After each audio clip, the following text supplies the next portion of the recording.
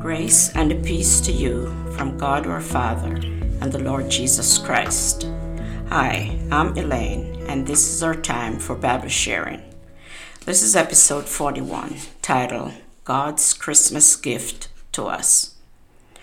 All too often, Christmas gets swallowed up in the business of shopping, sending cards, wrapping gifts, parties, lights, and baking.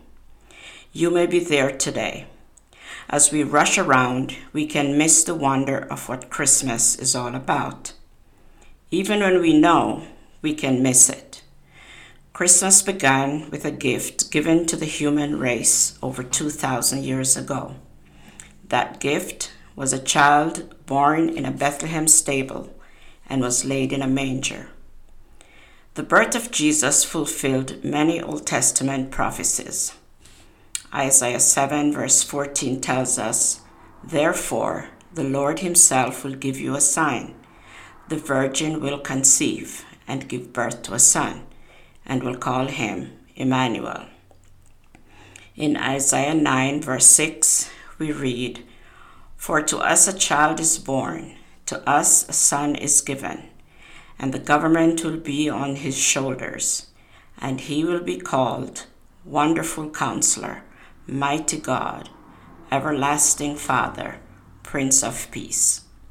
The birth of Jesus served as part of God's redemption plan. God's gift of a Savior was because of the greatness of our need. The future of the human race was at stake. Sin made havoc on God's creation and separated us from our Creator. We read in 1 John 4, verse 8 to 9, "Whoever does not love does not know God, because God is love. This is how God showed his love among us. He sent his one and only Son into the world that we might live through him." Love was what brought Jesus into the world through a virgin birth in Bethlehem. God's love offers us eternal life through faith in Jesus Christ. Ephesians 2, verse 8 to 9 tells us, "For it is by grace you have been saved through faith, and this is not from yourselves, it is a gift of God, not by works, so that no one can boast." And in Acts 4, verse 12, we read, "Salvation is found in no one else, for there is no other name under heaven given to mankind by which we must be saved." Our need was great. Our gift was greater. The greatness of the cost came with much suffering, as prophesied in Isaiah 52, verse 13 to 15, and Isaiah 53, which tells us about the suffering of Christ. Jesus came to earth. He lived, he died, and he rose again to offer life to all who believe. John 3:16.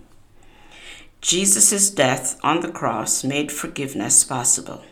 By nature, we think we do not need him, but we all do. Romans 5 verse 8 tells us, "But God demonstrates his own love for us in this: while we were still sinners, Christ died for us." After his resurrection, he ascended to heaven. Acts 1, 6 to 11. Waiting to return once again for his people. We read in 1 Thessalonians 4, verse 16 to 18, "For the Lord himself will come down from heaven with a loud command, with the voice of the archangel, and with the trumpet call of God, and the dead in Christ will rise first. After that, we who are still alive and are left will be caught up together with them in the clouds to meet the Lord in the air, and so we will be with the Lord forever. Therefore, encourage one another with these words." The true meaning of Christmas is found in the gift of Jesus coming to earth to offer salvation to all people. When we choose to believe and surrender our life to Jesus Christ, his blood cleanses us from all our sin.